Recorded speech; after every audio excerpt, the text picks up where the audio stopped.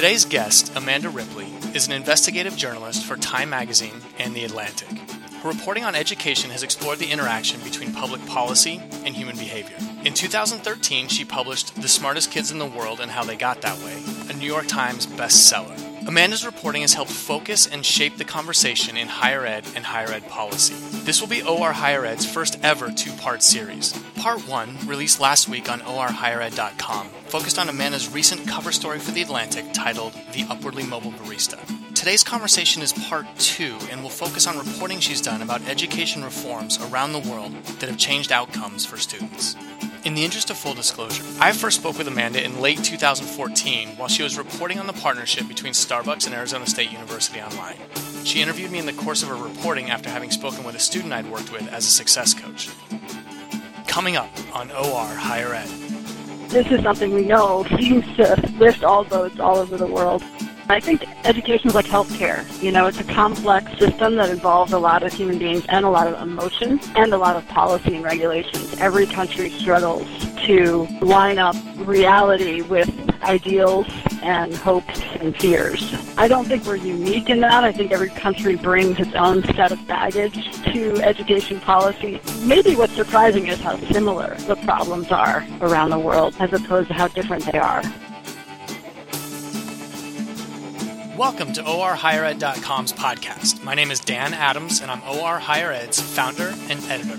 Our mission is to enhance student outcomes through effective education policy in the state of Oregon. So I'd like to start with how you became interested in reporting on education and education policy. Right. I did a lot of writing on crime and terrorism and disasters and different things like that, and how human beings respond to extreme stress and sometimes human behavior in other realms as well. But I was most interested in the kind of counterintuitive stories about how differently people behave from how we expect or how policymakers expect, and you know, what can we learn from that in a productive way to try to serve actual humans in their actual world. And the gap between human behavior and policy is vast in education, more so than I think in other realms.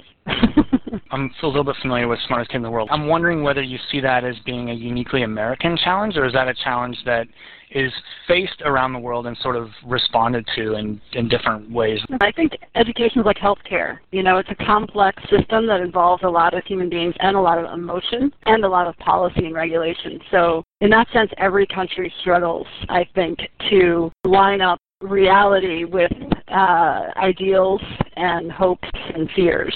So I don't think we're unique in that. I think every country brings its own set of baggage to education policy. And maybe what's surprising is how similar the problems are as opposed to how different they are around the world. So there's a lot of culture, a lot of history, a lot of economic factors that shape education, right? But what's surprising is how many things are similar. What are some of the similarities you saw? Well, you know, all over the world, people struggle with the same kinds of tensions. You know, how much mandate should the government impose upon schools and teachers and educators as opposed to autonomy? That tension is universal. I think, you know, how much do you demand accountability versus giving autonomy? And we know that both are important, right? But in education, the levers are really, it's not direct, right? It's hard to know which buttons to push to get which results. And it's true in healthcare as well. So I think that's a similar thing. All over the world, parents worry about their children. Parents have various anxieties. Those anxieties differ. But in general, when given an opportunity, parents will often segregate their kids all over the world if they are nervous for any reason. So that's a real challenge, right, all over the world, because that kind of segregation almost always leads to worse outcomes for almost everyone involved. So that's universal. You mentioned like accountability and autonomy, and I want to follow up on that. Finland first gave accountability, and then because of the respect that the teachers garnered, they found that more autonomy, they sort of moved back and forth on that spectrum depending on the qualifications of the teachers in classrooms as well as the respect that was afforded them by students, parents, families, etc.? Right. So it's definitely a question of which comes first, second, and third, and sort of depends on where you are in the evolution of a sophisticated education system. And you're right that in Finland they had a pretty top-down, accountability-focused, kind of no child left behind moment, and in the 60s and 70s before they went from good to great. And so that was a process that was not pleasant. I don't think teachers looked at it as a golden era in Finnish education. They had to keep hourly diaries of what they were doing. Every school was visited by national inspectors who had to approve their plans for the year ahead. And, it just, there wasn't a lot of trust and autonomy for teachers. But then at the same time, partly by chance and partly on purpose, Finland made it much more serious and respected to become a teacher. They made it much harder to enter education college, and they made the training much more rigorous and hands-on. And over time, that starts to build trust and respect in a system. When getting into education college is as hard as getting into MIT in the United States, people, rightly or wrongly, people see that as a signal that this is a serious, hardcore profession. And it makes it easier then to take away some of that top-down scaffolding, that was in place. So they, in the 1980s, removed a lot of these things like the National Inspectorate and the diaries and all that went away, and they really included teachers in writing a new national curriculum and trying to give teachers a lot more responsibility and at the same time more autonomy. So they were really responsible and expected to do experimental research and evidence-based teaching in their classroom, and that was all supported by their training. But it was only possible over time, so that is the question. It's like, when have you done enough with the accountability, and when do you need to ease up on certain things? When do you have enough horizontal accountability, like peer-level accountability, that you don't need to impose it from above? One of the things that comes through in your work is opportunities missed in education reform in the States. I think I heard you say, sort of walk right up to the edge of making the tough changes and then kind of taking a step back. I wonder if other places have sort of continued to push through that wall and made tough choices, made tough compromises, and the system now may be working better in terms of preparing students. Are there lessons to be learned for the United States, or is it just a very different culture, political structure, et cetera? I think the biggest lesson to be learned, and maybe the most powerful lesson, is the amount of change that is possible. When you look around the world now, just over the past decade, we've seen a whole bunch of countries dramatically improve what they're doing educationally for virtually all their kids. So, these countries, I'm thinking of Poland, Estonia, Vietnam, these are countries that have significant child poverty, real problems, and yet they've managed to dramatically improve not just their average test score, right, but their high school graduation rates, their equity. So, in other words, even if you come from a low-income background, your chances of succeeding are much higher than they are in the States.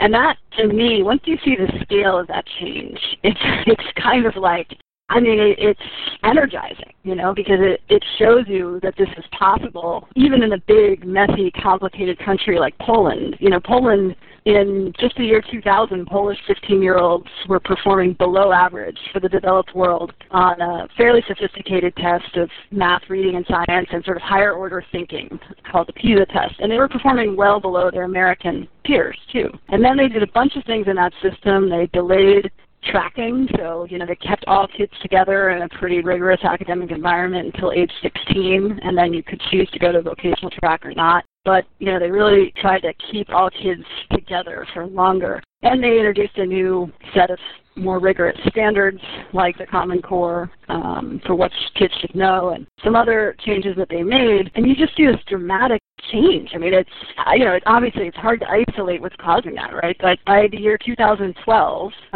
Polish 15-year-olds were performing above average for the developed world on that same test in every subject, and had a greater percentage of their kids performing at an advanced level in math than Finland, which is, a much smaller, more homogeneous, and less impoverished country. So that scale of change is, first of all, really hopeful and what we should aim for. And then the other thing is, there are some similarities in what these countries have done. It's not, it's not an impossible impossible algorithm. But I think the things that are similar are things that aren't necessarily part of our debate in the U.S.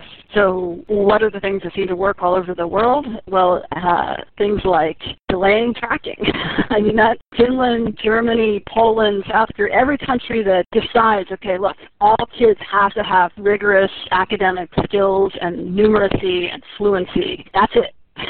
There's no other option until pretty late in your educational career. That seems to help all kids do better, even the kids who were already in the, kind of gifted and talented track, right? So the U.S. tracks earlier and more aggressively than most countries in the world through things like gifted and talented, through honors classes that lead to AP classes, through zip code. A third of African American students attend high schools that don't even offer calculus, even if they wanted, and that is tracking. So this is something we know seems to lift all boats all over the world, much like high-quality early childhood education or pre-K and investing heavily in a more serious teacher training system. So those are some things that we know work. They're not sexy, they're not exciting, but they are on a short list. And there's a lot of things that don't work.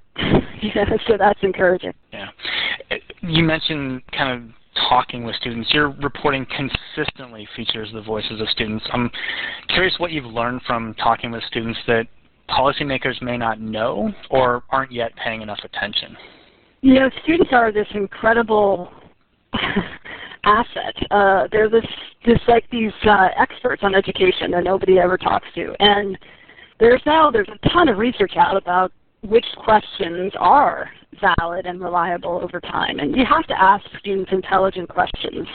But when you do, you find that they can give you really constructive feedback, especially because there's so many of them, right?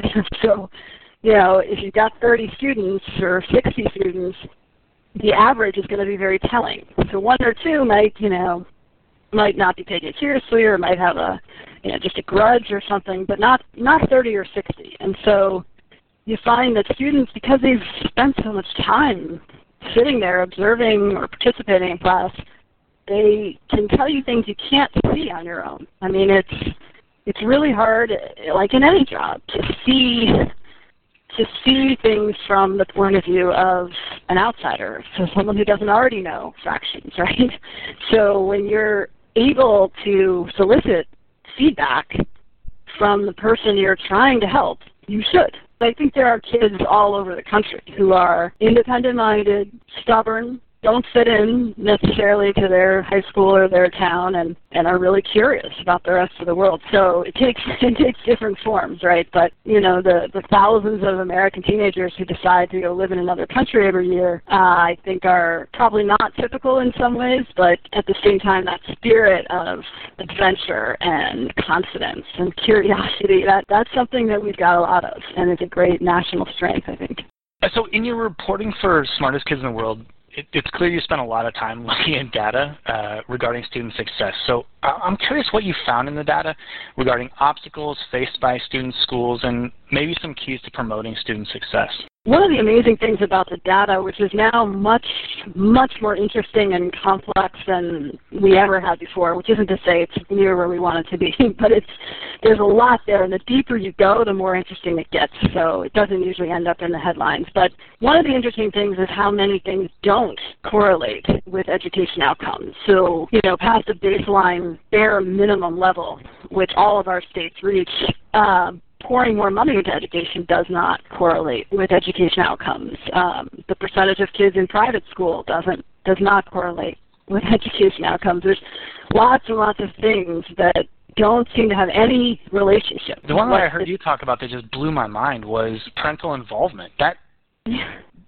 Having been a classroom teacher, that completely flew in the face of what I thought I'd heard about the importance of involving parents. Yeah, it's shocking. I mean, there was a great study on this and looking at, which parental behaviors seem to lead to more thoughtful, engaged students over time. And what they found is that the more time parents spent participating in extracurricular activities, showing up at school, going to events, doing PTA work, the worse their kids did by age 15 on this PISA test of critical thinking and reading. And it held even when you controlled for socioeconomic background. But luckily, it's not that parents shouldn't be involved, right? It's how they're involved. And this will, I think, resonate with your teaching experience. So the more time that parents spent reading to their kids when they were little, almost every day, and then talking to them as they got older. Really, talking to them about books or music or movies or news events or whatever. That kind of dialogue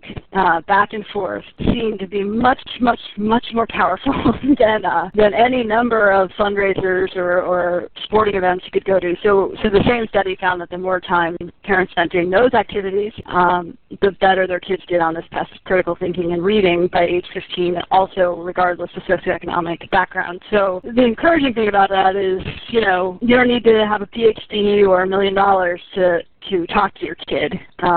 And even just reading on your own for pleasure was strongly related to student learning. So, when parents read on their own for pleasure, it sends a signal to kids that this is actually a real thing. It's not like something you say you should do and then don't do, So it's not that parents shouldn't be involved, right? It's just that it needs to be in authentic ways that do lead kids to think for themselves. Are there systems or best practices for supporting parents in performing behaviors that do correlate with student success, like other places? Yeah, I'm so glad you asked. Because nobody ever asks. And it's like, yes, there are, and it's not that hard. In fact, I think this is probably the single easiest thing that American schools could do differently to get better results overnight.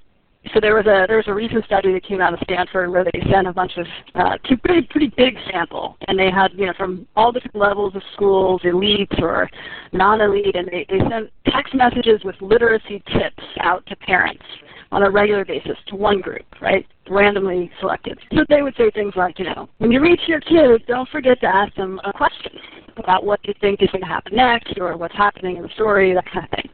Those are very simple things that as a teacher really make a difference, but that as a parent, you just don't know that. You have no way to know that that's important. So they sent out these literacy tips, and the other group they sent, sort of non-academic information. And sure enough, the parents of all different economic backgrounds did what the literacy tips suggested, and their students' literacy scores went up pretty quickly, significantly. So, this is a pretty straightforward lesson. If schools, principals, teachers give parents leadership, if they tell them what the priorities are and what activities matter most, parents will do what they say. Not always, not perfectly, right? But in general, I think parents want to be involved in their kids' education. They are involved. Actually, American parents are more involved with child care than most parents around the world, even in countries with a lot better social welfare benefits. And there's just a lot of distraction and a lot of competing demands on parents in America. So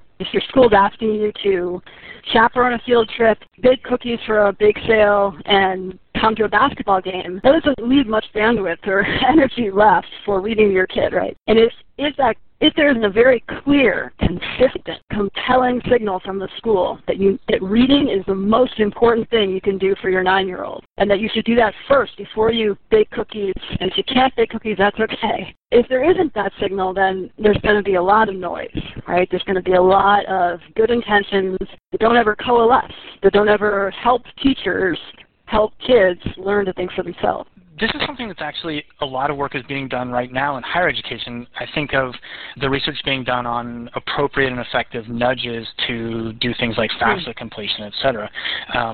A lot of work is being done on when should those messages go out, what's the right content of those messages, and I think universities and states are looking at how to implement this. Is anyone making use of this outcome? I don't think the biggest barrier is not resources or technology. Most schools have the parents' email or cell phone numbers or some contact information already compiled, and they already send out regular messages. The biggest obstacle is the mindset. Often I find that with very good intentions, experts in any field kind of underestimate non-experts. And this is true for journalists, This is true for teachers. This is true for lawyers. I mean, it doesn't matter. It's a natural bias. And the way it plays out in education is that sometimes educators, not all, but some, feel like, parents are busy, parents don't get it, parents are struggling, parents are this or that, and it's their job to worry about all the academics and not enlist parents in that. And they don't want to, they don't want to assume parents can read if they can't read, and they don't want to. There's a lot of there's a lot of discomfort that comes down when you actually say, well, why haven't you sent out literacy tips? If if we have evidence that this really works and would make your teachers' lives a lot easier, why don't you do it? And you get all this discomfort. So part of that is cultural. I mean, in Japan, this happens as a matter of course. There's a nice book out called Parenting Without Borders, where the writer is a mother who has raised her kids half in Massachusetts and half in Japan. And she writes about how there's just constant, regular, simple, clear instruction coming home from the teachers in Japan about how they were teaching fractions or whatever it was, and simple ways that parents could reinforce that at home. And it was just constant communication back and forth. And that doesn't, it didn't seem like it added a huge amount of work to her life. The kids were little. But, to assume that parents and teachers were partners didn't just give lip service to that. So there would be, days every year where parents were invited to just sit in the back of the classroom and observe so they could see, well, we know you didn't learn fractions this way, but this is how we teach fractions now. And they could learn it, too, with their kids. So even if they didn't know how to add fractions or didn't remember, then they could relearn it and then talk about it with their kids. And, there's a million ways in which kids will lead you down a path of conversation that somehow comes around to fractions, which is incredible. But, when dividing up a cupcake or a pizza or something, there are ways to work this in. So there's, part of this is just a mindset. We got this covered. Parents just need to, give us some money or give us some cookies or show up and cheer. We got this whole thing covered. And guess what? We don't. What we are asking teachers and professors and educators to do is very different than what we used to ask them to do, right? And it is really hard. And I think we should use every resource that we have, especially millions and millions of highly motivated parents.